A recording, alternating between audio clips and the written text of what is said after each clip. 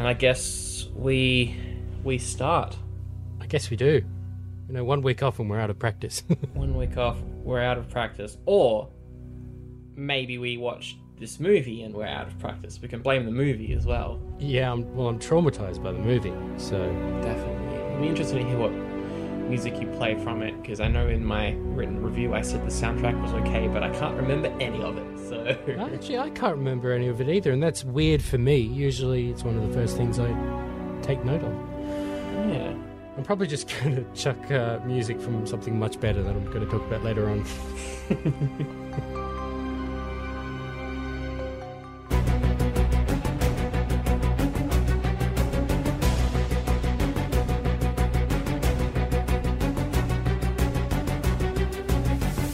Well, hello and welcome to episode 9 of Nerd Out Spin-Off. We are back. My name is Sandro. I'm joined as always by Reese. Hello there. We did take last week off because, the main show took last week off as well. Yes. Because we just didn't feel like it was the right time to release an episode. There were so many... Yeah. What I was going to say completely left my mind. Yeah, well, basically we spend our time talking about things that we've consumed, which usually we focus just on the entertainment stuff. I usually consume, other stuff as well. And we just kind of figured the world didn't need two young men who look white, although in my case I'm mixed race, Indigenous Australian, to contribute to any conversation happening in the world that wasn't about the important stuff. So we figured we wouldn't potentially drown out other voices, so we decided to take a week off. Yeah, that's exactly it. Yeah, it just didn't feel like the right time to put out an episode. That was how we decided to contribute to the idea of Black Lives Matter, because they do. Yes, of course. We fully support the movement, obviously, yes. As any good person would, as any person in their right mind would. As any human being would, yes. Yeah. But at the same time, I do get that people use this podcast as escapism, and that's why Absolutely. We're back this week to offer that. So I hope it's a good episode. We're going to rant about a bad movie for probably half an hour. Yes, we are. Sadly. Although I did predict that it would be terrible, so... Yeah, after that second trailer, because by the way, I went back and rewatched the first trailer. Oh. Only maybe 30 seconds worth of it was in the film. The rest was completely cut. So oh, really? I think it might have been a good film to start off with. Mm-hmm. And then, yeah, we should probably say what we're talking about.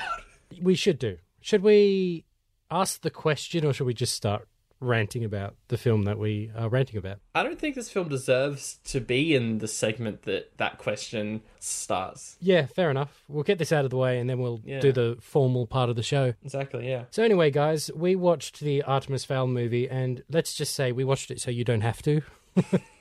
Don't watch this movie. No. I'm heartbroken to say that it's terrible, because I've loved Artemis Fowl for years.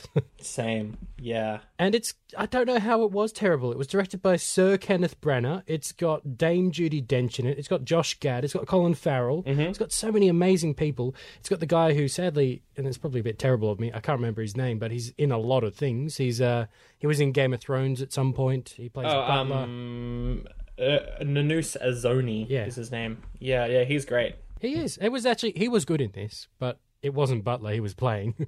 Just like this story wasn't Artemis Fowl. No, this was everything that I hate about blockbusters at the moment is this film. Everything that I dislike about big budget studio movies is the majority of what this movie is. Hi, Disney. And I hate it. I hate it so much. But I'm also glad that it was dumped on Disney Plus, because it shows that Disney also hated it. So, This is going to sound really bad, but they're lucky coronavirus came along. Oh, they are. They really are. They were going to release this in the cinema, and it would have been rubbish. So, very quickly, we'll get this out of the way. Artemis Fowl, it was released, last week on Disney Plus. It cost $125 million. Is currently sitting at 10% on Rotten Tomatoes, 3.8 out of 10 on IMDb, and the user rating on Rotten Tomatoes as well is 21%. So everyone hates it, rightly so. I've read many reviews since watching it, and they have been all hilarious. So I'm excited to talk about this movie. Yeah. I tried to take notes, and then I gave up halfway through. In fact, I gave up just in general. I can't remember anything. I think I just zoned out after 45 minutes. I was trying to figure out how they decided to put those plot threads in because they didn't happen in the book or any of the books. Yeah. I'll confess I haven't read the latest book, the most recent one. I actually want to at some point, but I haven't read that. The last one I read was the time traveling one. I can't remember what it's called, but okay. That was quite good. But this was just some points I thought, oh, okay, they're kind of doing what they do with the Marvel adaptations, where they don't take the exact story, they take elements of it. Because, oh, by the way, spoilers, but we're also warning you not to see this, so we're going to give away the whole plot. Why not? Yep. They brought in Opal Cowboy, and I thought, oh, I would have saved that for the sequel. Because, if you made a good film, you could have got a sequel. Because she's in the second book. No, the third book. She's in the third book. Yeah, well, originally this was meant to be the first two books combined because you can't have Artemis Fowl be the villain in a kid's movie at the end of the movie. So they were like, we'll combine the first two, so he's technically, quote-unquote, a good person in the second book. Despite the fact that he ends it with the line, I'm a criminal mastermind in this one. Yeah, exactly. Which he wasn't. At any point in the film, he was no way in charge. He was always on the back foot. Yeah. The thing about him was he spent years... All right, I'm really going to go on a rant here.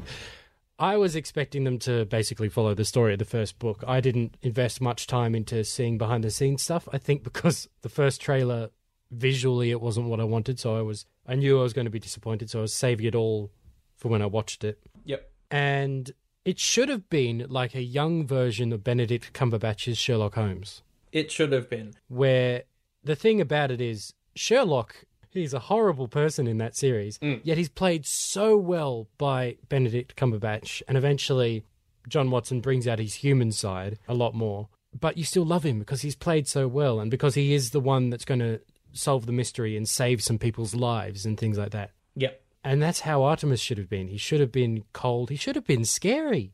Yeah, it's the Disney-ness of it. Yeah. Where they went, he's a kid and he's the main character of the film. He's going to be a nice person and he's got to resort to this evil stuff only because his dad is kidnapped. Garbage. Get out of here. And where was his mum? She was meant to be sick in a dark room. Yeah. Oh, we can't show a sick person in a kid film. That almost certainly was something someone said in the table reading of this movie. Probably. We can't teach them about how, someone will get sick and it will be a terminal disease and they need to work through it. No, we can't be teaching them anything. We just got to go show flashy lights and weird effects and weird makeup and... Actually, no. I think a lot of the creatures looked really good. No, I disagree. I think the visuals for this entire movie looked like PlayStation 2 graphics mixed with The Hobbit. Oh, right, yeah, the too fast, too light. Nothing had weight to it sort of thing. Yes, absolutely, I could see that. Nothing had weight. Also, there's stuff like, I wrote down somewhere, the flying looks bad as well. Ugh, it does. Was a quote. The flying's awful. It is. What is up with Foley's legs? They're drifted off to the side of the screen. I was too fixated on his hair. I thought that was an interesting choice. Yeah, just everything. I think the troll might look okay when he's not picking up people, but aside from that, I thought all the visuals were bad. By that, I mean, I thought the goblins especially looked pretty good, because I couldn't tell if actually it was prosthetic or makeup or both. I thought they achieved that pretty well. Yeah, that's true. What was I going to say? Oh, yeah, did you recognize Foley? Slightly, but I couldn't quite place him. He's the male archaeologist from the New Year's special of Doctor Who, Resolution. Oh, yes. I thought he was from Doctor Who or Black Mirror or something. Yeah, perfect. That's good. Well, good on him. He's in a major Disney movie. Well, could have been major. This is now relegated to Disney Plus, and I reckon it'll be on the front page for a week, and then they'll try and bury it. Honestly, # release the Branagh cut. Yeah. Because... Oh, damn it. You found one where I agree with that. I hate that sentiment of release the something cut, but now I've finally found one I agree with. Because he's been working on this movie since 2013. 2013, maybe 2015. Wow. Yeah. Whenever it was, because it was being developed by the Weinstein Company for a while. That obviously fell through when that company completely fell through. I believe Robert De Niro was going to be like an executive producer or something, which is pretty awesome. Yeah. He should have played Root, as much as I like Dame Judi Dench. Yeah. And we'll get through the performances. But yeah, I think maybe they had a script and then... and then they didn't have a script. Disney came in and removed it, or... Yeah, because it does kind of feel like this is just a collection of scenes that don't connect, so maybe the editing is the issue here. I don't know. Absolutely, because I was watching it, and at some point I thought I was playing... You actually mentioned PlayStation 2 kind of graphics. I felt like I was playing a game and occasionally skipping the dialogue just so I could get back to the action. Yeah, it is like that. It's so funny, because right before watching this, I watched... Twin Peaks: The Missing Pieces, which is 90 minutes of deleted and extended scenes from the movie Fire Walk with Me that they've released. It's incredibly important. If you're a Twin Peaks fan and you haven't watched it, I don't know how you understand anything that comes after it, because it helped the experience so much for me. Anyway, that was a collection of scenes that didn't quite fit together. However, as a collection of deleted scenes for an hour and a half, it had a more cohesive story than this, which is a proper movie. Yeah, which was rushed. And that's a David Lynch film, which doesn't make any sense. So how did this happen for Artemis Fowl? I don't understand. It's ridiculous. But anyway.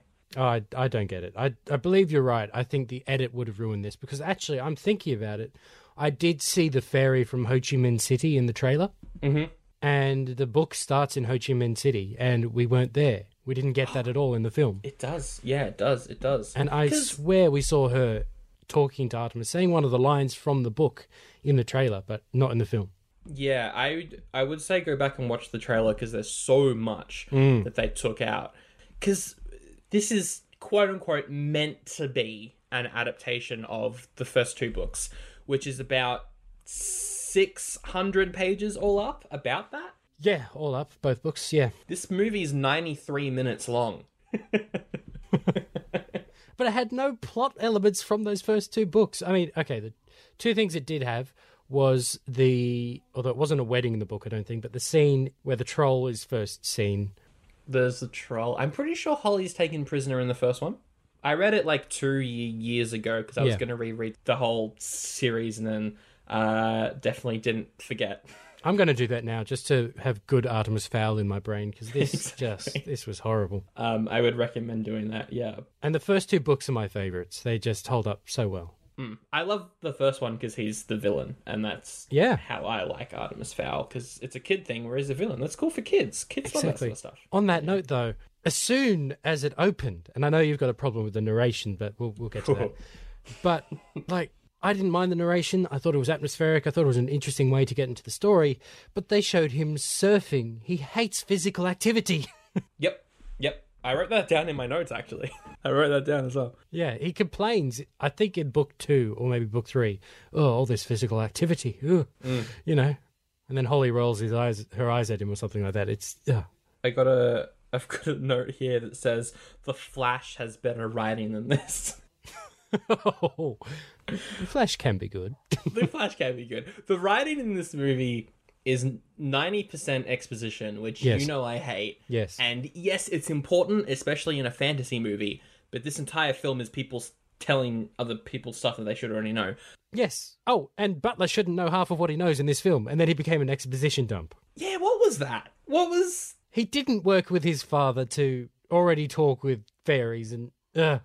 I can't stand it. All right, I will just say, I liked Dame Judi Dench and Josh Gad. Actually, I liked the cast. I just wouldn't have cast half of them as those roles. I think they got Holly Short way too young. Yeah. I think they got... I really like Nonso, who played Butler. I can't remember his last name. Yeah. But I like him a lot in a lot of other things. And he did well, but they didn't write Butler properly. No. So I like the majority of the cast. I wouldn't have cast them the way they were done. No. I think Colin Farrell's pretty spot on. Yeah, because he was barely in it, probably. Yeah. But I'm saying that so you could go on your rant, because I know you you've got stuff to Okay. say. Well, first of all, I want to say that I feel really bad for Ferdia Shaw and Lara McDonald, who Yeah. play Artemis Fowl and Holly Short. They have done nothing aside from this. They are very young. And they've done nothing wrong here. They did well. Yes, like, I'm pretty sure it's Ferdia's debut movie. Like, just Wow. debut screen anything, and I feel sorry for him because Yes. he's gonna get blasted on this performance because it's not very good. He's not very good, unfortunately. That could be the directing, but Kenneth Branagh's great at directing kids, so I don't know. I think Lara was okay as Holly, but I agree with you. I wouldn't have cast her. Wrong age, I think. But let's let's talk. Yeah, Josh Gad. I've always had an issue with him as an actor. I think he's probably a fine person, and I like the reunion show that he does on Oh, yes. YouTube. Yeah, with the various casts of things. Yeah, I think there's a Ghostbusters episode coming up. Yeah. I think he's a really funny guy. I just don't like the decisions he makes in movies. Every time he's in a movie, there's always one performance decision that really makes me dislike his character. The only time that hasn't happened is in this Australian movie from last year called Oh, yeah. Little Monsters, where he played this womanizing kids TV host, and he was incredible in that. He did such a good job. That's the only time really where I have seen one of his performances and liked the performance itself.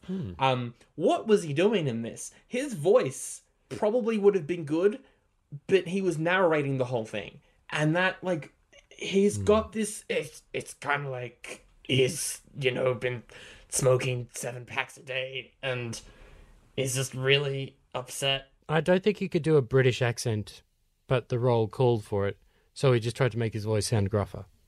Yeah, but he talks for half the film. No, he does. And he shouldn't. He should only be in there for like a tenth of the film. Exactly. And it just, I don't know. I think every now and then he had a really funny line. There was a good one in there about David Bowie. Yes, there's that line about I David thought Bowie was was great. good. There was one bit where he didn't say a word, but they nailed his character perfectly, where it's been established he's a pickpocket, and then Holly turns to Butler, because Holly's just, been kidnapped by Artemis and Butler, and says, I'm going to need my gun to fight the troll. And then Butler searches for her gun on him, but it's not on his person anywhere, and then Mulch just hands her the gun because he's picked Butler's pockets. Yeah. I thought that was good comic timing, and it completely in character. It sold his character perfectly. But he didn't say anything there. Yeah. I think he suits this character probably more than any other actor suits their role in this film, next to Colin Farrell. But I couldn't get on board with his voice, especially seeing as enough. he talked for half of it. Yeah. And I think it is made worse because Judi Dench does the same thing. She's got the same voice. It's the same thing. She also sounds super gravelly, except with Judi Dench, it looks like Josh Gad's happy to be there. He always looks like he's happy to be in a movie. Judi Dench looks like she's regretting every decision she made up to being in this film. I don't see that. I just see her playing Commander Root, who's the angriest creature on the planet. Yeah, but maybe it is because of how I read it, but I always thought, like, yeah, Root was pretty angry, but he did have a heart. Yeah. In this, she's just, I don't know. Oh, there's no characterization to it. It was all Judi Dench was playing the part. There was no subtlety in the writing for the character. Oh, yeah, that's true. That's also true. Yeah, it's just her voice. I don't know. I just didn't like it. I just couldn't get around it. Yeah, fair enough. Actually, I've got a fun thing for people I would have cast, and I'll run them by you. I've already talked a little bit with you about who I would cast as Holly, but I'll just mention it now for the listeners. I was thinking someone like Emily Blunt, because I think Holly, I've always imagined her being older, and I think I've just kept her 10 years older than I've been, because when I was a kid, I read this, and so, thought 10 years older, that would make them about 20. And then now that I'm in my mid-20s, I'm thinking, oh, someone in their 30s. And then I saw a picture of Anne Hathaway with really short hair, and I thought, oh, actually, that works. Yeah. She looks good, and she's a great actress. And then just now, as we were recording, I thought of Daisy Ridley, and I think she'd be great. I think she would. She's got the stubbornness, I guess, that works really well for the character of Short. Yet she can be very mature as well, which Holly Yeah. is a great mix of the two. I might say Anna de Armas Oh, yes. from like Knives Out and everything. I think she would work as well. Yeah, I could see that. But yeah, who else would you cast in various roles? I thought Tommy Lee Jones is Root. Yeah, he'd be playing himself. It would work perfectly. It would be, yeah. Yeah. Or, in a weird way, Steve Pemberton. I would just love to see him one in a movie, but Yeah. I think two, yes, perfect casting. That's really good. So I went for the obvious one where Tommy Lee Jones would just play himself like he does. I love you, Tommy. That's not a problem. Don't stop. But then I thought, well, actually, because it's a quirky character and Steve Pemberton is a great and quirky actor, why not? Yeah, that definitely works.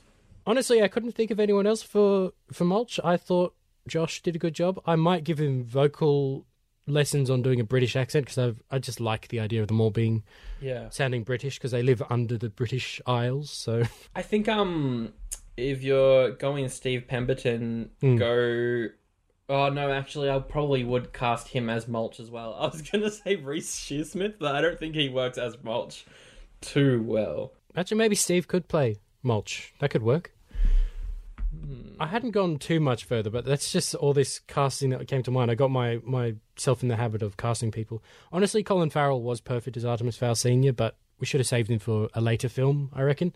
Yeah, and I like them casting an unknown for Artemis because it's a good vehicle to launch a career on. Absolutely. And you need someone who's unknown because you need a kid. And Exactly. they can't really have too much of a career because they're young. Yeah, they could have gone from someone from like Stranger Things or It, Sure. even though they're all a bit too old at this point. They're all Yeah. 16, 17, but yeah. What could have been?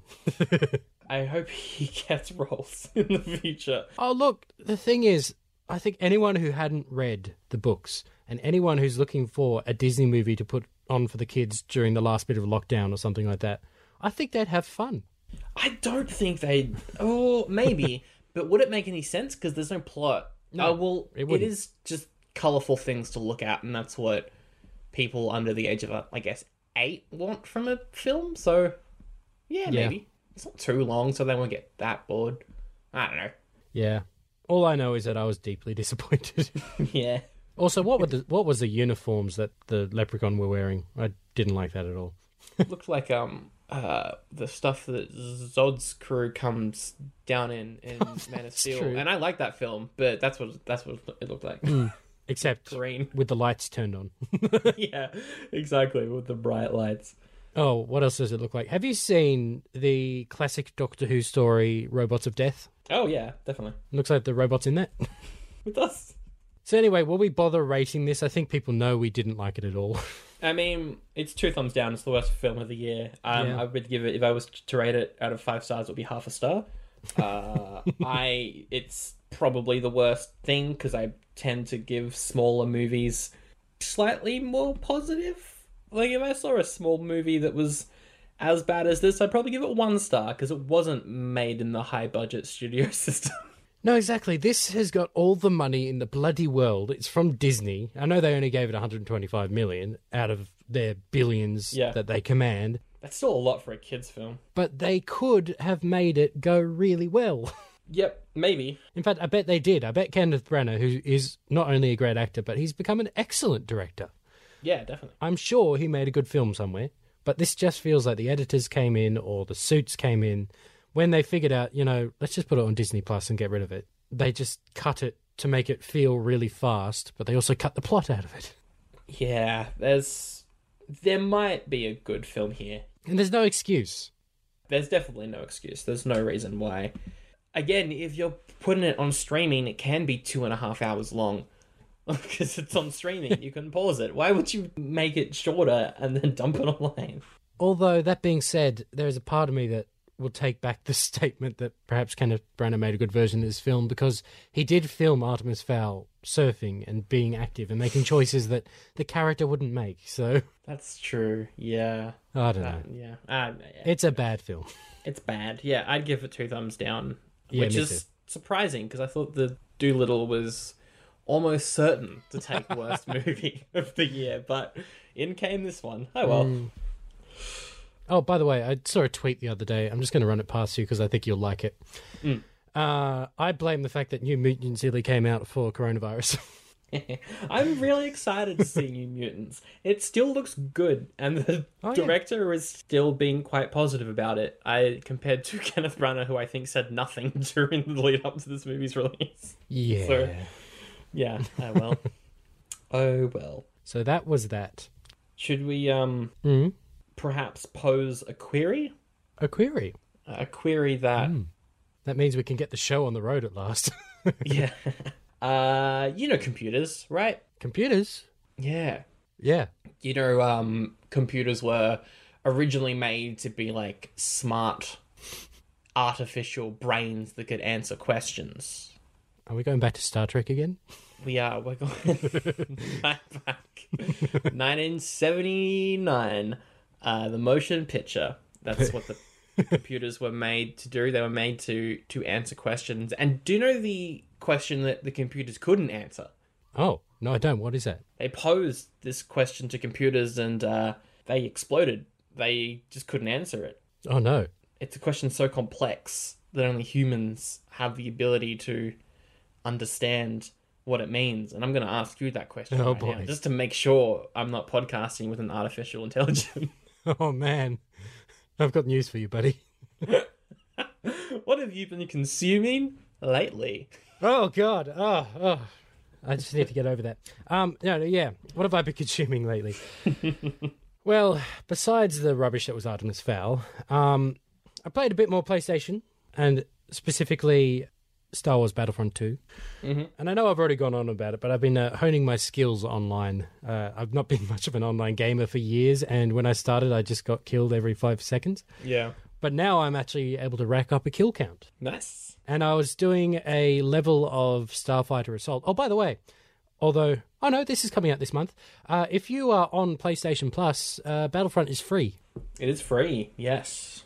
It's not the collected or the Celebration Edition, which basically has all of the different appearances and customizables for the characters available. But nice. If you want to play the game, it's free. So if you have PlayStation Plus, or if you want to sign up for that, you get Call of Duty World War II and Battlefront 2 for free. So that's a pretty good deal. Yeah, and I played a little bit of Call of Duty, and it's bad. It is. I did too. I played it last night. I didn't like it. Yeah, I've been playing it with my friend David, and we're just like, it looks bad for a game that came out recently, and the gameplay is just not very good. So anyway, it's a shame. Yeah, I mean, it looked passable. Yeah, but yeah. The gameplay, like you said, it was just a bit too generic. And that's a problem, I think, because there have been so many Call of Duties, maybe we're familiar with it. Yeah. So actually, that's something I should have added to the list. I played a bit of Call of Duty as well. But I'm really happy that actually we were a few minutes late for this recording because I was in the middle of a match and I looked down at the time and went, oh dear. But I managed to rack up 25 kills in Starfighter Assault as Poe Dameron. Oh, very good. The best character to do that with. Oh yeah, his X-Wing is lovely. So that's a minor thing. I've got a longer thing I could talk about later on, but I might just switch the question back to you, good sir. Sure. What have you been consuming? Speaking about games, I finally finished Red Dead Redemption 2. Yay! It's done. Wow. Only took you this whole year. I think I started as soon as I knew lockdown was happening. Yeah. So mid-March. Mm-hmm. So that's 3 months. Wow. 3 months of playing nothing but Red Dead. It's kind of great because I thought that I finished it 2 weeks ago because I had reached this very dramatic point in the story. Some very dramatic stuff happened, and I was just like, the credits are going to roll, aren't they? And then it says, Epilogue, Part 1. And I went, oh no.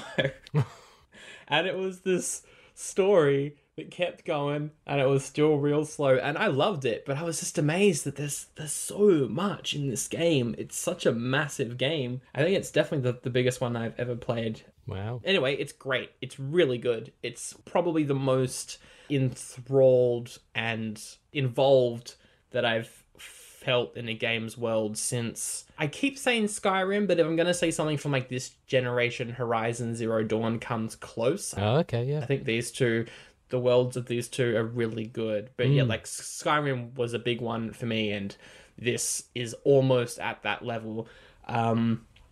just riding around, talking to people, just doing stuff like making sure your horse is brushed, even though it doesn't. Like, there's no reason to do it. There's no reason, but I do because my horse is great. It's a good horse. Well, that's actually some like me. I also played a bit more Spider-Man just because I had a few more backpacks to collect. But then I was also seeing, oh look at that, there's Rand Industries. Oh look at that, there's Alias Investigations or whatever it is. Oh yeah, Alias isn't there? That's right. That's cool. Yeah. So it's that kind of thing where it's just so satisfying and so pleasing to be there that you want to do every part of it. Yeah, and even after I finished the game, saw the credits roll, I still spent about 2 hours investigating this massive part of the map that you can't even visit until the very end of the game, and I found so many things to do, even though there's like no missions at all, because I had somehow finished all the side missions before finishing the story, which I never do. I'm going to try and do that, actually. I'll start Spider-Man again, and I'm actually going to try and do all the side missions so that when I finish the game, it hits 100%. Yeah. That's true. Yeah, you can't go back and do them in Spider-Man, which is annoying. You kind of can in Red Dead. The thing with Rockstar Games is once you finish the story, there's not really any reason to go back. And yeah, I think that's kind of the case with this. Kind of like GTA 5, the only thing really left for me to do is ride around and buy things. That's about it. Isn't that just the Grand Theft Auto series? Ooh. 5's great. The story's really involved. Although, why are they releasing it on PlayStation 5? Why is that a launch title? The game's been out for ages. Oh, yeah. Speaking of which, there's a new generation coming out. Yeah, I'd rate Red Dead 2 thumbs up. Let's talk about PlayStation 5. Whoa, it's good. It was a good reveal. There's some good stuff. I actually didn't even watch a reveal. I'm just seeing what they've got available on it. I should probably go and watch the announcement or whatever. It wasn't particularly exciting, but I think the look is something that you should see, because the look for the PlayStation 5 is ridiculous, but I really like it. Oh yeah, I've seen the memes. They started within 5 minutes. Yeah, exactly. Someone had a PS2 put inside a white binder. That's exactly what it looks like. I saw one replacing the skull that Zoolander builds in the end of Zoolander. It also fits it perfectly. Right. I've seen the Eye of Saruman replaced with it. Yep. All sorts of things. Yeah. That's a good one. But let's talk about some of the titles, or specifically for me, because I'm obsessed with Spider-Man at the moment. We're going to have a Miles Morales game. Yeah, well, technically an expansion. Technically a remaster and expansion of the game. But I think it's probably going to be like a 10-hour long story or something. So probably. It'll be a sizable expansion. But yeah, I'm keen. It looks really good. Somebody did a gorgeous thing where they took the clips and then edited What's Up Danger on it. Oh, yeah. So it looked like Into the Spider-Verse. Yeah. It's really good, and this version of Miles Morales is a lot older than what you usually have for this character, but I really liked what they did in the main game. I thought he was still meant to be a teen, though. Yeah, probably. Yeah. I don't know. Well, it's like Spider-Man. I like that he's mid-20s now. Yeah. And he's been on the job for 8 years and stuff like that. Yeah, same. And he's played by a 40-year-old, which I still can't get my head around. He does a great job. Yeah, that's wild. It's really wild. But yeah. I'm really keen for that, as well as Horizon something Frontier. I forget what the exact name of it is. Isn't that the sequel to the other game you just mentioned earlier? Yeah, Horizon Zero Dawn, which is, I guess it's post-apocalypse, except you don't really know why. Everyone has amnesia as to what happened. And there's giant robot dinosaurs walking around. The first one's excellent. I loved it. Cannot recommend it enough. If you're a fan of RPGs, it's one of the best. That, God of War, Spider-Man, Red Dead, the 4 best games of the generation, I would say. Wow. Love Horizons. Very keen for a sequel. What else was announced? There was some pretty cool stuff. Resident Evil 8, which looks weird. I think it's set in the past. I don't know, like the 20s or something. Wow. I haven't played 7 because horror games... I like horror, but horror games are like, you're walking into a jump scare, and I'm like, why would you do that? Why not put a plot in? Oh, wait, it's a horror film. Well, that's fair enough, though. The whole plot of Alien Isolation is, hey, you're on a ship and there's an alien. That's the plot. and it will kill you, and in a scary way. It's a good game though. It's real good. Oh yeah, I've heard a lot about it. Yeah, I need to start playing games that aren't just based on franchises. Yeah, well, I know they've become their own franchise, but I'd like to play the Horizon franchise now, because obviously there's a sequel coming. But yeah. I just haven't looked at them because I focus more on Arkham and Spider-Man and Star Wars stuff. Oh, it says here there's going to be a Lord of the Rings game based on Gollum coming out next year. Based on Gollum? Yeah, it's called Lord of the Rings Gollum. Action adventure? Huh, weird. Interesting. Wow, what if he had his whole life with the ring? Oh, that could be cool. That could actually work really well. I thought if it was just Gollum as Gollum, it could potentially be annoying, but if maybe he devolves into Gollum, I don't know. Anyway. Maybe. You don't know. The Middle-earth games, the two Middle-earth games are apparently really good. I've never got... I own them, but I've never played them. Actually, all this talk of gaming, I really didn't complete my list very well. I've been watching a lot of streaming stuff on Twitch. Mm-hmm. Although I'm philosophically against Twitch because I found it's owned by Amazon. Yep. And I just don't support them at all. If you're a supporter of any political movement, don't support Amazon. I'll just say that. Yeah. But that being said, the streaming, what am I trying to say? The streamers on there that I follow are really, really cool. I mentioned them before, Decade Games. It's the guy who plays Connor from Detroit, Become Human. Yep. And his wife, who's also in the game. I don't know who she plays because I haven't played that game. It'd probably come to mind if I have played that game. I think it's on sale now at the moment, actually, if you do want to play it. Highly recommend it. It's brilliant. I'll go check it out because I do want to play it because I just like these two. They're so charming. Yeah. I've mentioned this company before because of their YouTube stuff, but I've discovered them on Twitch as well. Hyper RPG. And they're a small production company, and I've seen more of their stuff on Twitch than I have on YouTube because basically it's a funny little setup. About 4 or 5 of them live together, and they have all the production company's equipment in one house. And then normally before lockdown started, people would just go to that house and they'd film and they'd stream and they'd do all of that. But because of lockdown, they had to do some of their stuff via Skype or Zoom or whatever. But then also the people who lived together in the house, they started doing their own cooking show and stuff like that as well. Nice. And then one of them, who's the video editor, usually showed the process of how they edit. And then they also did a short film from beginning to end, and they streamed the process of it. Oh, wow, that's cool. Yeah.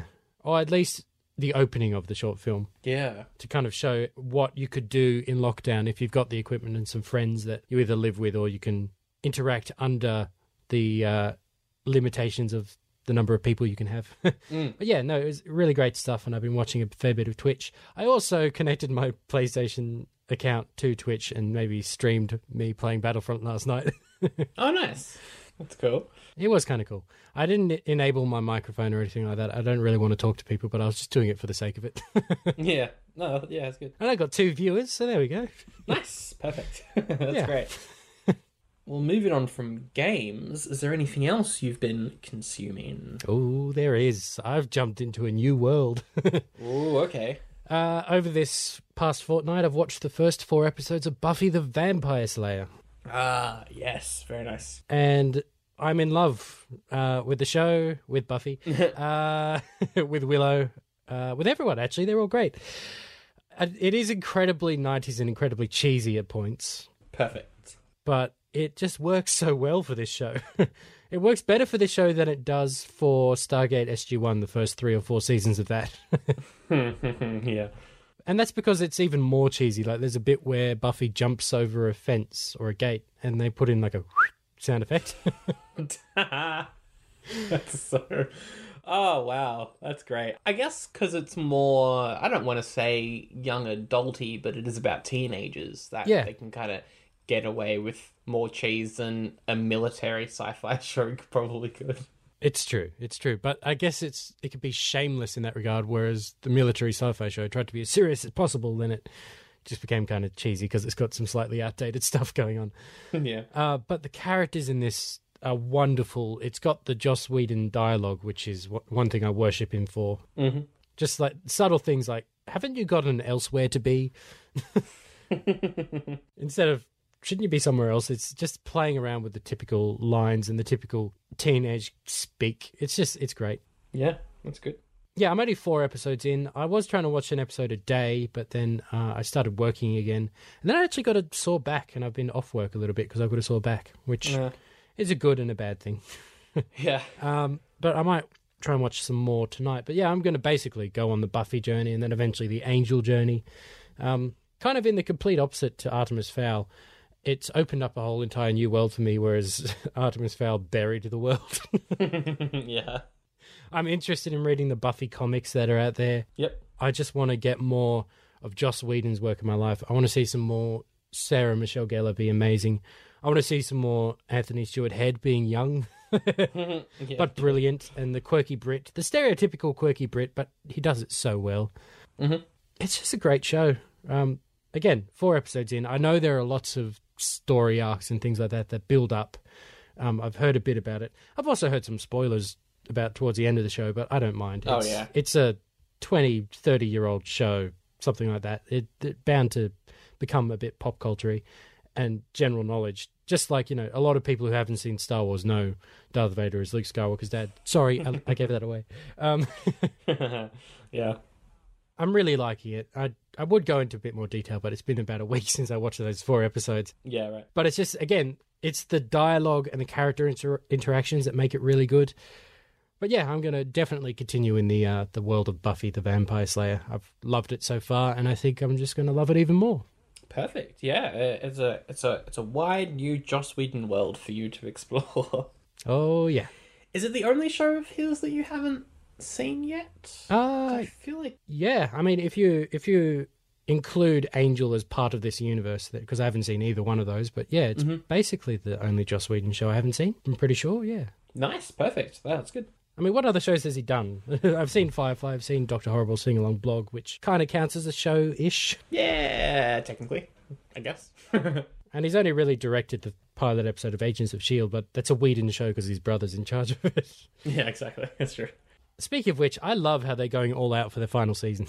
Yeah, I've seen so many pictures online of just the characters that they're meeting and stuff. It looks great. I need to catch up. I'm still 2 seasons behind, so I'll try and do that soon. So do I. I've got the last half of last season to watch, and then this season. But I just love that they've decided, look, it's our last season. We've put our characters in a specific position, but we'll just go for it. I love the look of that. Yeah, that's good. But yeah, no, I think actually looking at IMDb, I've started now all of Joss Whedon's shows. I need to see some of his movies that he's done, but yeah. Oh, yeah, that's it. Yeah, movies. And his new show looks interesting, The Nevers. The concept is almost too Whedon-y, I think. Maybe. The synopsis it's got is very much like, okay, you're definitely returning to what you know and why people like you, but it looks good. I'm keen to watch it eventually. Well, you could say that, but I think people need that now. In that he's gone off and done things that aren't necessarily exactly what he would do. That's true. And I don't know. I mean, some people I know roll their eyes at, oh, he's writing a strong female character. Is that all he does? No, he writes characters, and sometimes women are the best fit for being a main character in a show. Yeah. I don't know. There's so much you could get in there about quote-unquote gender politics, even though it's not really politics. It's just social, and it's treating people kindly, which gets us back to what we started with our little statement about why we took last week off. Exactly, yeah. There are some things actually he's done which have been a bit of it impedes the equality movement occasionally, but also he did break some ground and allow us to have some changes come about in representation on TV, so that's really good. Yeah. Also, if it weren't for Buffy the Vampire Slayer, Doctor Who wouldn't be as it is now, because Russell T Davies cited Buffy the Vampire Slayer as an example of how he wanted to make Doctor Who. Yeah, I mean, without Buffy, TV would probably still be, not to say bad, but bad. Genre would have definitely been slower, I reckon. Yeah, exactly. Yeah, like it's... I reckon the CW has Joss Whedon to thank for their format. Oh, yeah, without Buffy, Smallville would have never happened, which means Supernatural would have never happened, which means everything the CW produces would never have happened. which means Stephen Amell wouldn't have the career he has now. No. And he deserves it so much. I mean, Greg Bertinelli. We wouldn't have the CW if it weren't for Greg Bertinelli, though. So That's true. That's true as well. anyway, that's a huge tangent to say I'm liking Buffy the Vampire Slayer. Speaking of the CW, though, I've been tempted to go back to Riverdale based off Twin Peaks, because the first, like, Riverdale is so obviously a Twin Peaks ripoff. Everything from it starts off with a murder mystery, the number of episodes until you find out what happened. Oh dear. The sort of character who, like, everything about Riverdale is ridiculously close to Twin Peaks. Betty's mum is played by Shelley from Riverdale. Matches in it. And I'm kind of interested in going back because I quite like it. It's a good show. The acting's great aside from Archie. No. The actor for Archie's great. The way that they write him is he's a bad character. Is he the main character? No. Okay. I think him, Betty, Veronica, and Jughead all kind of make up the main ensemble. Because I've heard from some people that one of them, maybe it was Jughead, suffers from main character syndrome, which is a hard one to explain. But... Yeah, he should not be a main character. Out of everything that they did in the first 2 seasons, I'm annoyed the most about what they did with Jughead. First of all, he's not asexual, which I think he should be. Oh, not in the show, he's not asexual. Yeah. In the comics, he very much is. I thought you meant that they made him sexually interested when in the comics. Anyway. Oh, yeah. In the comics, he's definitely not interested in this. He 100% is, and I don't know, I think that could have been some good representation, but they were like, no, it's a CW show. The 4 main characters have to hook up with each other. Everyone's got to have a love hexagon, not a love triangle.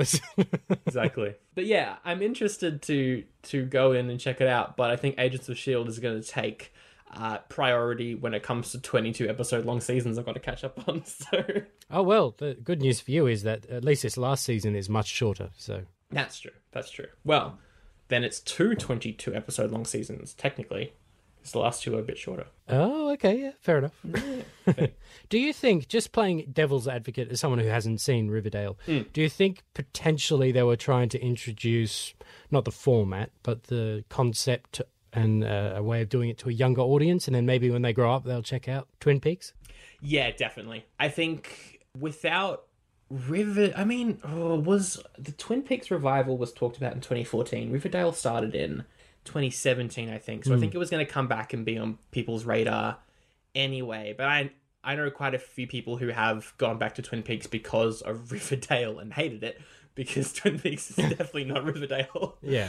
But yeah. You know, all of this talk about it recently from you and Rob, and then you doing basically an episode dedicated to it, it's really got me interested in checking it out. I've never seen it before, but I do love the cast. It's pretty great at this stage. Yeah, Rob, Caitlin, and myself in our first watch through, and Jen as well, because she's joining along. We've watched the 30 episodes of the original series, the incredibly sad movie, which ruined my night, and I was just really sad after it. I don't know why. I was just like, man, I'm really sad after watching that. And then also the missing pieces. So we're up to the 2017 show now, so we'll be done with that soon. I think you'd... Mate, yeah, I don't know. It's one of those shows where the people, I don't know who'd like it and who wouldn't. I think you'd like it. Based off the performances, it's great. It's just when it gets a little weird. I like weird. It's very much like you've got to be on board. Because when it gets weird, it turns into a horror. And that's why I'm thinking you might not be super on board. But I don't know.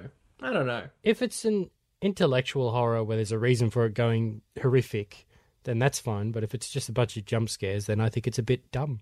Oh, there's no jump. Yeah, there's no jump scares. There we go. So this won't resort to that. So no, it's it's like art horror. Like it's very heavily influenced by The Shining and other Stanley Kubrick works. Well, let's just go for this. It's more of a Blink than a... Although that's got jump scares in it. No, it's more of a Silence in the Library than a Blink. Yeah. where the tone and the atmosphere is Yeah. what's scary, whereas I'd go with that. And maybe listen as well. Okay. Oh, Listen but was a little bit like that. I hope there's a big difference there. I hope this is good. Fair enough. Okay. I don't mind listen. It's just it's not what everyone goes, "Oh my god, that was brilliant." I'm like, it was okay. I remember thinking it was great, but I also can't remember anything about it. So Yeah, that's my big thing as well. maybe that's why it wasn't great. I don't Yeah. know. I should rewatch it at some point. But anyway, I did want to talk about a TV show, but now I've forgotten what it was. Well, wait, I started talking about Riverdale. Riverdale. Yeah. I wanted to get back into it. What else was I going to go into? I finished season 6 of Schitt's Creek. That's it. Oh, right, yeah, That's yeah. it. You just started that when we did the last one. Yeah. I think if this was any other season, I probably would have watched it in like 2 days. But because it's the final season, I really took my time with it and went for 2 weeks. It's great. It's a really, really good ending. I almost don't want to say anything. So if you're invested in the show and haven't seen the final season yet, skip ahead. If you haven't watched it, you can keep listening. None of this will matter. I'm going to hold you to that. There's a breakup in this 6th season, and it's the best I have ever seen handled on TV. It was handled so maturely, and the actors completely disappeared. It was the characters, and it's phenomenal. Beautiful. It's incredible TV. Wow. They really balance the wholesome, we don't want to say goodbye to the show element with actual, like, funny writing and good stories. I think a lot of comedies in their final seasons get too wholesome. They get too self-congratulatory. Big Bang Theory. Big Bang yeah. Well, that ended with Mark Hamill marrying people, right? I don't know. I haven't seen any of that show. No, I haven't either. I'm just basing it on what I heard. I think Friends definitely... Actually, I don't mind... I don't like the show Friends in general. I don't think it's particularly great, but the final episode was pretty good. The problem with long-running shows is they tease things that are going to happen, and then when they know it's going to finish, they go, all right, it happens now. It happens now, exactly. So it feels like it's a bit too feel-good. Yeah. And the good thing about this show was it wasn't super popular until last year. Like, last year was when it got really popular in season 5, with it being added to Netflix in non-American countries, and it just got a massive influx of pairs of eyes on it. Yeah, I first came across it at like 11 p.m. on a Saturday or Sunday night on ABC2 Oh, wow. or ABC Comedy or whatever it is. Yeah. And I thought, oh, this looks good, but I'm tired. I'm going to go to bed. And it's happened every week that way. So now that it's on a streaming service, I'm probably going to check it out now. Yeah, because it feels like something more people should see, because it's Eugene Levy and Catherine O'Hara who are great, and they've worked together so many times, and they are, in their own rights, comedy icons. Oh, yeah. And the fact that the show was, as you said, just kind of pushed to the side to late TV in every market. Yeah. Even in America, I think it was only on ABC Freeform or something, which is like the young adult Wow. channel that ABC have. Okay. Yeah. So actually, it's CBS. It says here, so I don't know. But anyway, Anyway, yeah, I understand what you're saying, though. it's great. It's a really good ending. I really liked it.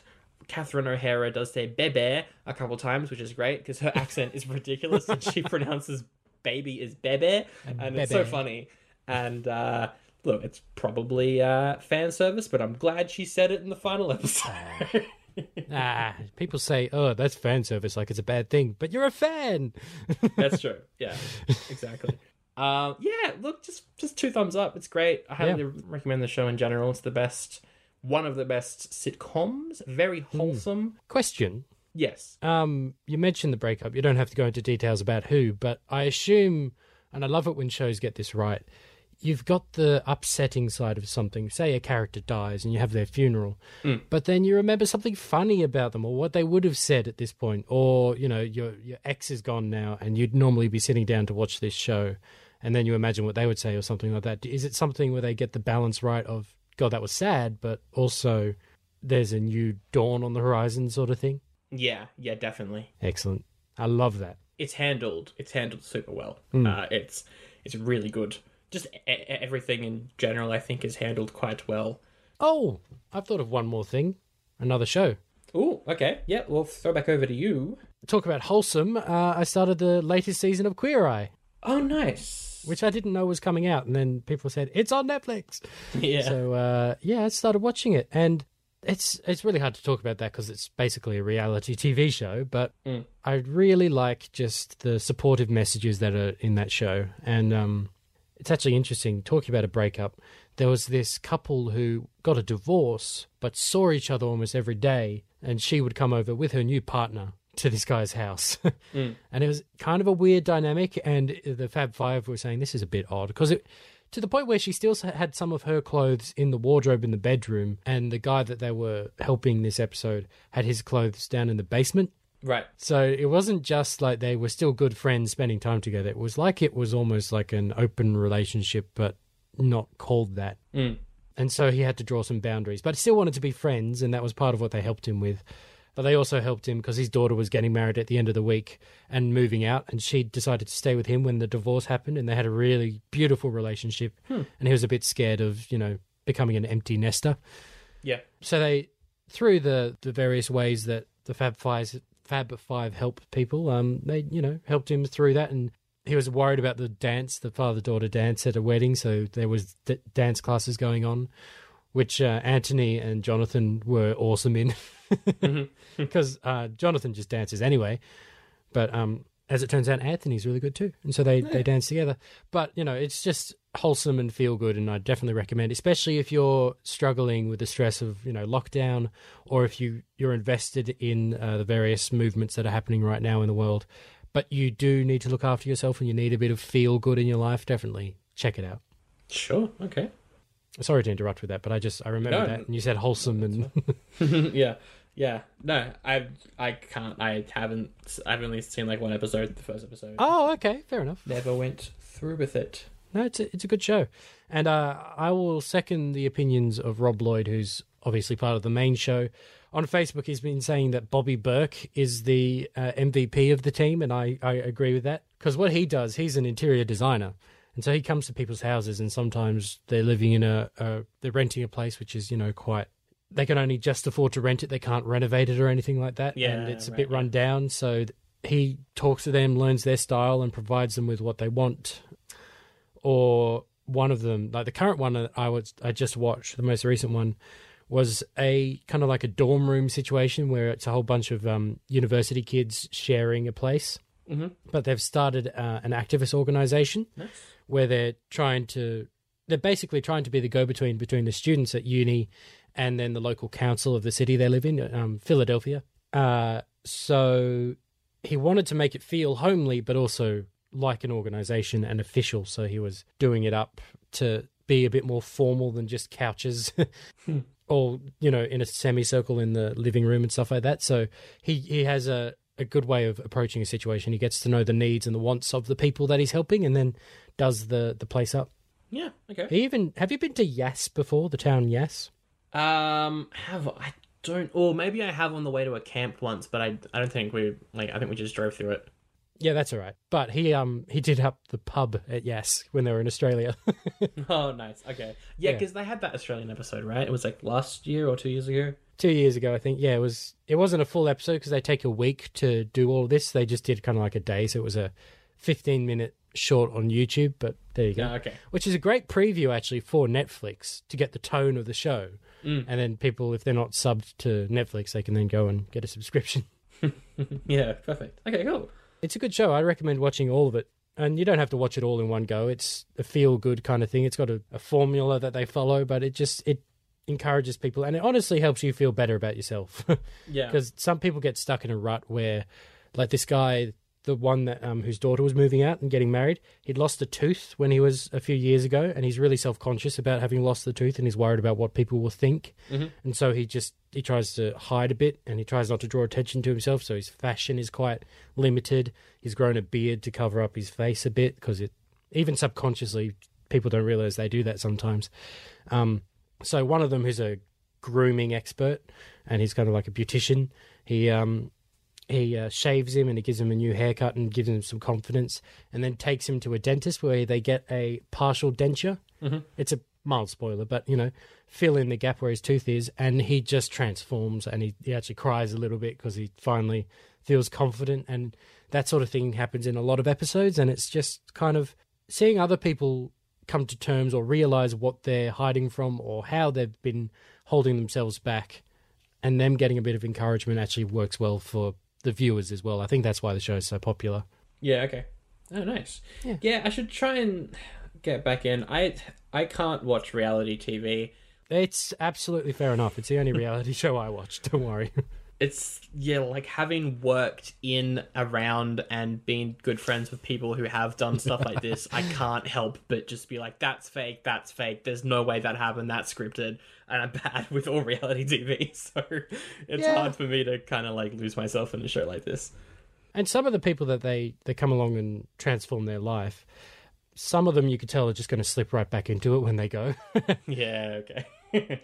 But it's worth it in the moment. Yeah. And the thing also is that it's, 5 gay guys, and actually one of them came out as gender fluid halfway through the show. So it started off as 5 guys, and now it's, 4 guys and me, the gender fluid fairy, as he called himself.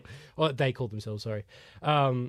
But yeah, no, it's. I think it's just kind of the feeling of inclusion that everyone gets, especially the LGBT community of the world. And then some of the people, like one of them's black, and they actually had an issue in the first season where they pulled a practical joke where he was driving. And this is actually really poignant now, and sorry if it makes anyone uncomfortable listening to this, but they pulled a practical joke where they had a police car pull them over while he was driving, and he got very worried because obviously a black man driving, encountering a police officer, might not turn out well. But thankfully, one, if it was real, there'd be a car full of 4 other people who are white. Actually, no, one's Pakistani British, who's now moved to America. But anyway, it did cause a bit of a problem, and he actually talked to the producers and said, I don't want to do that sort of thing again, so can we not? But it was an interesting episode because that police officer, each episode basically somebody is nominated where somebody thinks they're struggling and they need some help. Yeah.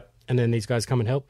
The police officer that pulled them over is the guy who nominated his friend, who's also a police officer. Oh, okay. And that episode, they actually had a discussion about racial issues and about how the black community is often, for good reason, statistical reasons, they're scared of police. And so they had a conversation, and the two of them cried. So it's kind of a show where, again, that's one of the ones where I knew the person would continue the way they were because he had a Vote Trump sign in his house. Right. And so I thought, yeah, you'll be nice to the black man while he's there in front of you, but you'll still vote for Trump, and you'll still probably, as a police officer, have the same prejudice. But it was nice in the moment, and that's the kind of thing that the show does for you. It makes you feel better in the moment, and it might actually help you. You might relate to one of the people who've been nominated and say you've got a lack of confidence in a certain field. They do get experts in to help with oh, nice. That's good. Finding confidence or something. Yeah.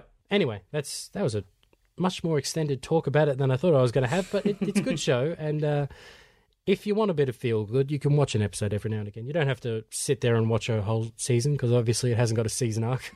It's a reality show. But yeah.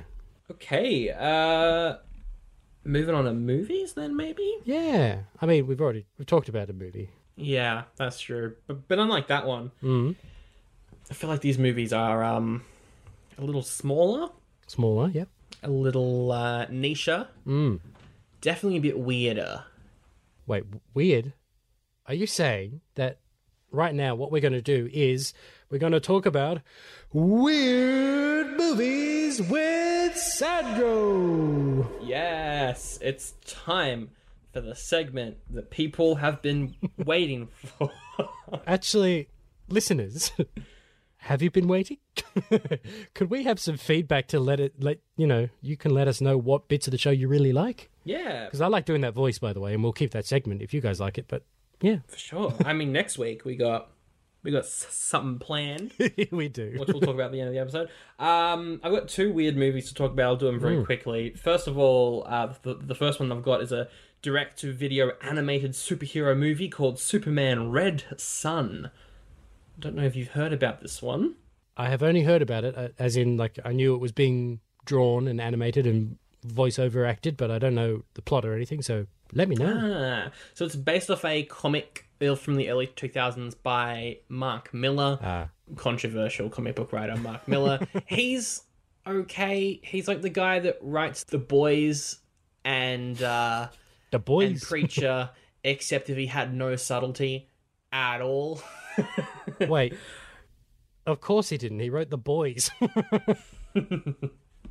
What has Mark Miller done? He wrote Kick-Ass, Kingsman. He's got his whole like Miller World thing, which is coming to like Netflix at some point. They're adapting like heaps and heaps of his stuff. Was it him who did Dark Knight Returns, or was that the other Miller? That's Frank Miller. That's Frank, yeah. That's Frank Miller. Oh, of course it is. I'll hand in my DC fan badge.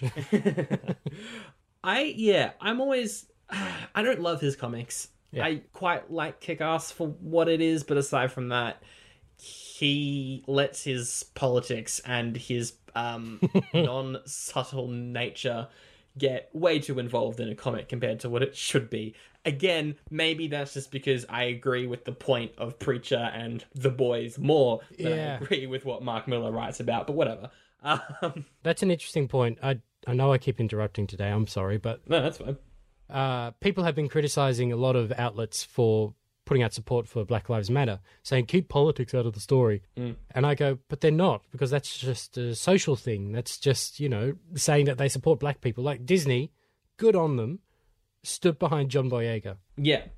Who, in the moment, in an amazing speech, was scared that he might not work again, at least for Disney. But that little message was them saying, don't worry, John, we got your back. Even though Disney's got a whole lot of problems of their own, but that's a good thing they've done. Exactly. And so it's interesting because I heard what you and Rob had to say about Mark Miller in a previous main show episode. And you mentioned how he's got like opinions on guns and stuff like that and freedom and all of that. And I kind of agree with you saying keep politics out of it. But I'm trying to not be hypocritical in that it depends how it's done, how you include the politics. Yeah. People think casting John Boyega in the first place was a political move because he's black. Yeah. No, they just cast an actor who was good for the role. Yeah. They think casting a woman as the Doctor in Doctor Who or Daisy Ridley as the lead female Jedi, or the lead Jedi who happens to be female, was a political move. No, they just happen to be female. Yeah. Whereas Mark Miller deliberately writes stories about politics. Exactly. Yeah. And yeah, you can see this adaptation of Red Sun trying to steer the wheel in a different direction compared to its mini-series that it is based off. Okay. I read it. I think it's really good, actually. Out of all of Mark Miller's superhero work, I quite like Red Sun. So he wrote both? He wrote the original and the adaptation? No, he's got nothing to do with the adaptation. Oh, okay. I don't think. I'll get to the writer and director later. Uh-oh. The general premise, though, is what if Superman, instead of landing in Kansas, landed in Russia during the 40s and was grown up to, work for the Soviet Union as their super strongman going around doing stuff. That's all I'll say. I think that's a good point to go into. There is a general premise and a sort of twist that happens very early on, but I think that's the information you need going in. There are some other DC characters who show up, like Lex Luthor is in America, and he's like, I'm going to help America get rid of this Superman, and stuff like that. Superman is voiced by Jason Isaacs, still with a Russian accent, and it works. Well, I think it works. Of course, he landed in Russia. Yeah. And yes, it's not very good. Now, the reason it's not very good, I think, is the reason why, unfortunately, for me, the majority of these DC animated films since Flashpoint haven't been very good. Oh, really? I haven't. Like, Gotham by Gaslight was awful. The Justice League films, War and Throne of Atlantis, I think were really bad. Oh, I loved them. Okay, there we go. Oh, okay. I quite liked the Teen Titan ones. Like Batman having his son there, I thought they were okay, but I quite liked that the son then went and joined the Teen Titans, and I quite like those Teen Titan films. We know my opinions on his son. That's true, yeah. I haven't seen the Suicide Squad and Justice League Dark ones yet. It's like, well, actually, no, because we reviewed the first Justice League Dark one on this show back in 2016, and I think it was fine, but I haven't seen the new one. Yeah. So yeah, I've got very mixed opinions about the animated films in general. And as soon as I saw this was directed by Sam Liu, the guy who does the majority of the animated films that I don't like, I went, oh no. Oh. Oh no. And yeah, it's a mixture of, it focuses on the important story points, but I think it does kind of miss the point in general. You can tell the people who wrote this were trying to steer away from Mark Miller's, I guess, point with the story. Right, yeah. At times, I hate the ending. I really hate the ending. I can't remember if it's the same ending as the comic, but it's really, really bad. There are some interesting points, though, like certain Justice League characters who show up. There's some really interesting takes on them.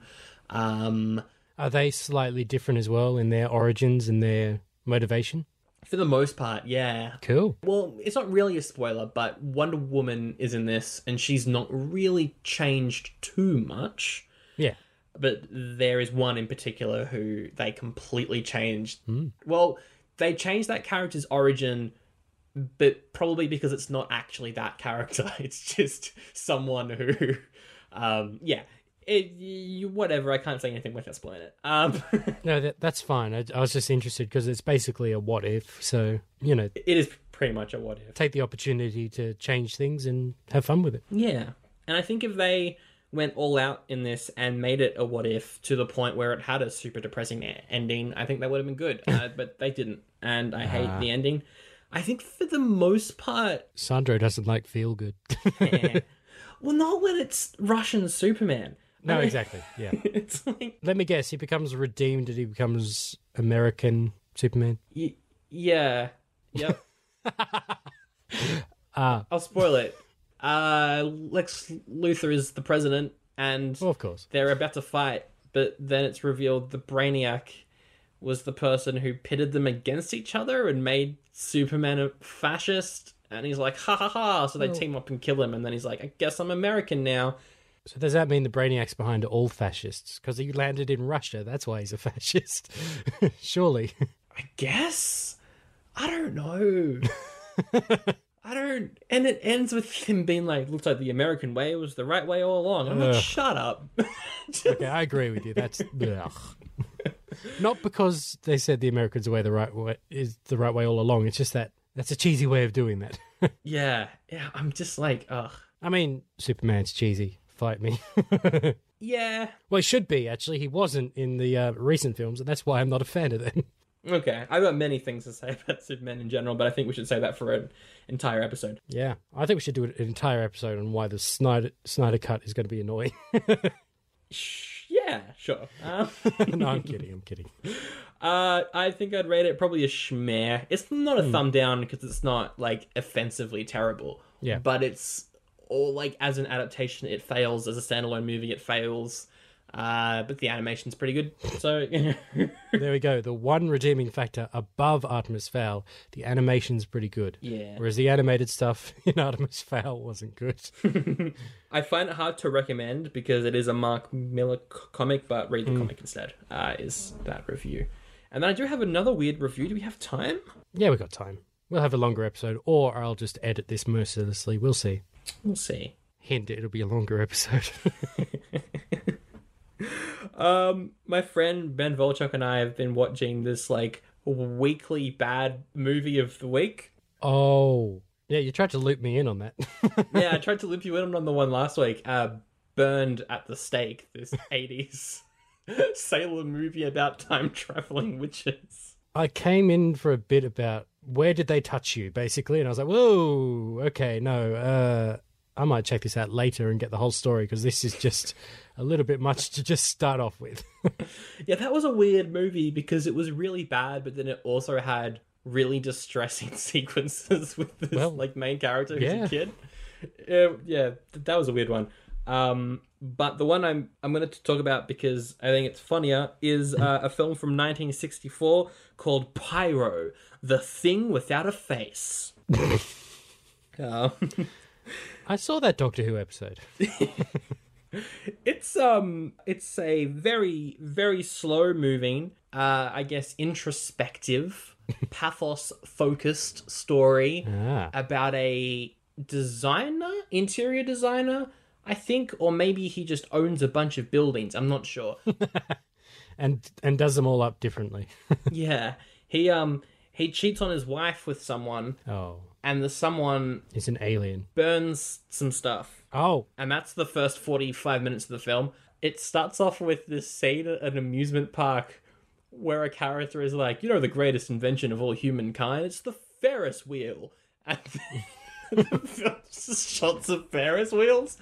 And then it's like, my story that ends here at the Ferris wheel started back when I was da-da-da. And then it flashes back and you see this whole thing about the affair. It goes on forever. Eventually she burns his family's house down for insurance money, the person he's having an affair with? I'm not sure. Anyway, he's scarred horribly. Oh yeah, by the way, spoilers for all of this. It then jumps like 5 years into the future. He's now a different actor because he's wearing a mask because his face was scarred, and he wants revenge on her. And so he joins a circus, eventually gets to this Ferris wheel place, and then he throws himself off the Ferris wheel because he doesn't want to kill her. I don't know. It's weird. It's a bad film. It's real bad. That makes less sense than the Artemis Fowl movie, at least from what you're explaining to me. Yeah. There is one quote, and I think the quote might make it make a little bit more sense. I think the quote might put things in perspective. Mm-hmm. He's scarred, and the woman that he was having an affair with, she comes in, and she's like, I'm sorry for burning down the house. I didn't know your family was in it. And he says, an eye for an eye, a fire for a fire. Oh, God. So, yeah. Oh. Now, why would he need to be a different actor if they're going to wear a different mask? I'm confused. It's literally a Mission Impossible mask. Oh, right. And he's just got on. And he pulls it off at the end, and his face is like, Hugh Jackman. yeah. It's just like, what? As soon as he said that, I thought of Deadpool, actually. Yeah. So true. I think we both went into it expecting a so bad it's going to be good, like, horror. No, you're just confused. But instead what we got was, this, like, it's trying to be smart, but it's just none of it works. Let's include a classic quote. That'll make us look good. Yeah. An eye for an eye. See that, viewing audiences? Fire for a fire. Fire for a fire. It's a great quote. There was some pretty good quotes. There's pretty good, like, soundtrack moments. However, the editing for the soundtrack, it cuts off whenever the scene ends, no matter at what point in the in the song it is. Oh. So they've obviously got maybe 10 pieces of orchestral and synth music. Yeah. And they play it at the start of the scene, and then when the scene ends, it's just this abrupt cut to the next scene with the next song. Now I'm thinking of the soundtrack for The Room. Yeah, it's similar. Because it's the same piece of music over and over again in that. Yeah. Did I just call The Room a film? Ugh. The Room is a film. Yeah, it's a movie. Was it shot on film? No. He wanted it to be, but, you know. I do sometimes follow along that philosophy that some films are films and some films are movies. That's definitely a movie. Yeah. Anyway, Pyro. Yeah, one thumb down. It's bad. But also, look, we took a chance. Good name, though. Yeah, it is a good name. The Thing Without a Face. Pyro. Yeah. There's not much else to say about it, really, aside from the ridiculous premise and synopsis. So, yeah, well, there you go. God help you for watching that sort of movie. Yeah, it's an hour and a half. I'll never get back. But, look, I'm in lockdown. What else am I going to do? Oh, yeah, exactly. No, Watch Agents of S.H.I.E.L.D.? No. Yes. Have you got anything else you've been consuming? No. I mean, I added so much to my list. I think I doubled the length of my list by remembering it halfway through. So, no, I've got no more. All right. Well, I think that's it. Which I guess, seeing as we're still technically in the weird movies category, do you want to say what we're doing next week? Yes. I'm pretty sure we teased it a little bit when I suggested the idea in episode 8. But next week, we're kind of reversing things a little bit. So instead of having a little segment called Weird Movies with Sandro... No, sorry. Weird Movies with Sandro. Perfect. Hey? No, just said perfect. Oh, okay, good. Yeah, no, I have to make sure I'm consistent. We're going to make the whole show about a weird movie and then do a really formal segment where we just very quickly talk about what we've consumed. Maybe just pick one of the things that we've consumed. Yeah. Which will take place of the Weird Movies with Sandro segment. I'm trying to say it quickly now. And it's also going to be episode 10, which means that if people like it, every 10th episode we could do a weird movie special, I guess. I don't know.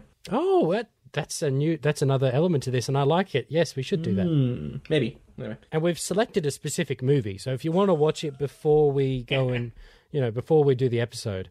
And by the way, I'm calling it a movie before even seeing it. I think it deserves the title movie, not film. It's got 70% on Rotten Tomatoes. I don't know what you mean.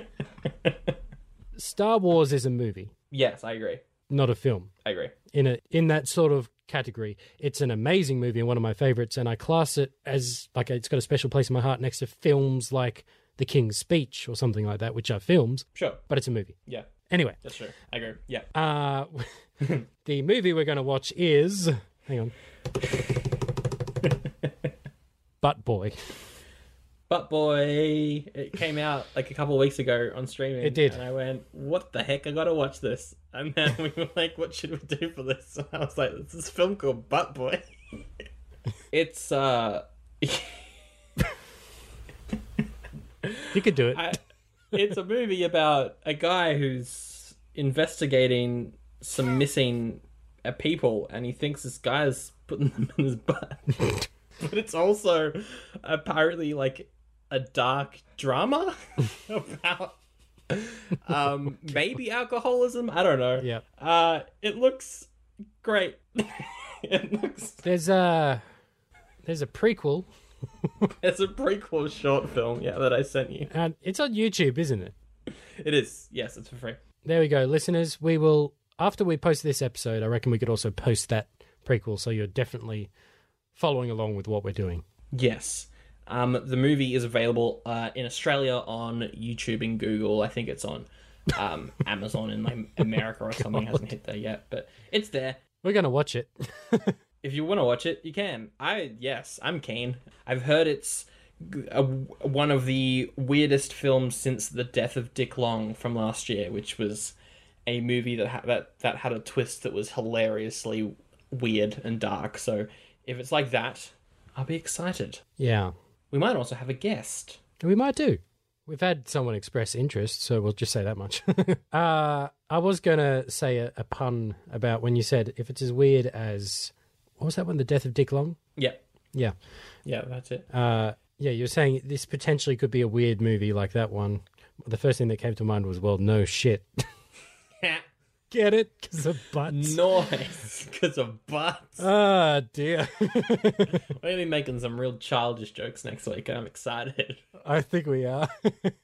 Well, it depends. Maybe this will be an incredibly disturbing film and we'll actually respect it for making such a weird subject come across as scary and disturbing. Yeah, from what I've heard from a few friends that I have who have seen this, they say that it's played incredibly straight. It is more of a dark drama with some absurd moments, and it might make you think. I don't know. The trailer genuinely did look like a horror film, or a thriller film at least. Yeah, for sure. So, anyway, we'll watch that next week. Yep, check it out, and we'll do a special spice up of the formula for this episode, or that episode, sorry. For sure, yes. Yes.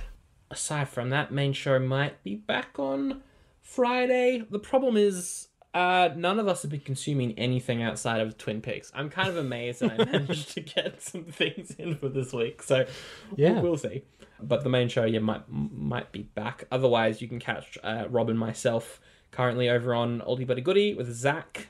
He's done back-to-back episodes Ghostbusters last week, Gremlins this week. Nice. Also check out the episode before those two, Star Trek 3, Search for Spock with you, Reese. Yeah, I was on that, and that was a lot of fun. I do like our little story talking about the search for Spock, who was stranded on the planet Genesis, did you know? And Oh yeah, how did what is the planet of Genesis?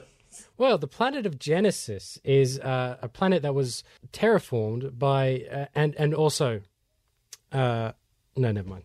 I was trying to explain all of the plot. I was trying to then remember what we focus on for the running joke, but never mind.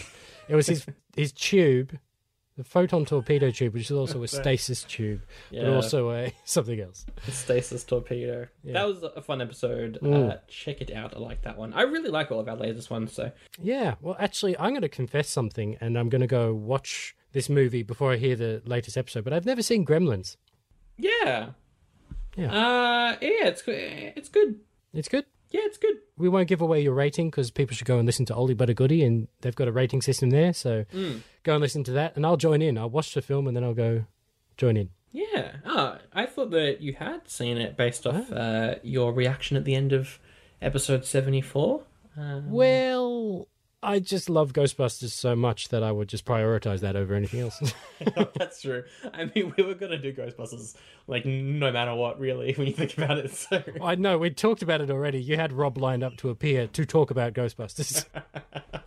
But your reaction was great. I liked it. Well, that's why I made my joke about, well, who you're going to call, because I knew you were going to have a guest coming, so I suggested, maybe you need a guest or something.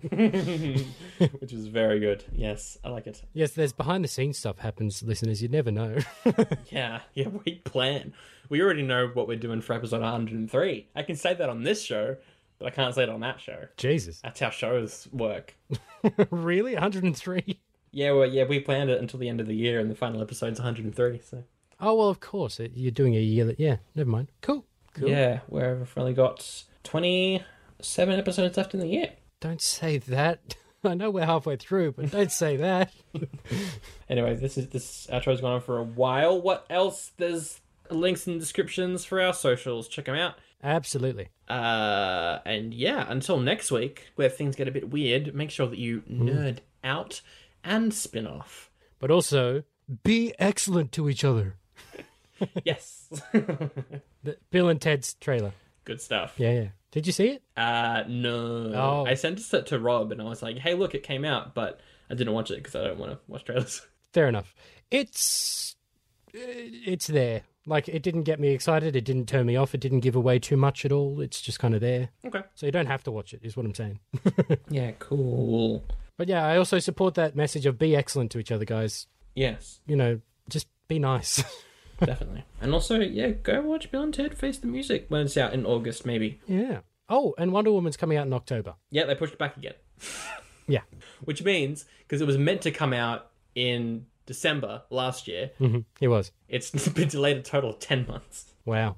They could have had it out and it would have done really well opposite Star Wars. The Star Wars didn't do super well. It could have been... Well, Warner Brothers... Star Wars did okay. It did okay. I mean, no, it didn't make $1 billion, but movies don't have to make $1 billion to do well. Yeah. It did do pretty well. Anyway, we're going on for a long time now. I was going to stop recording.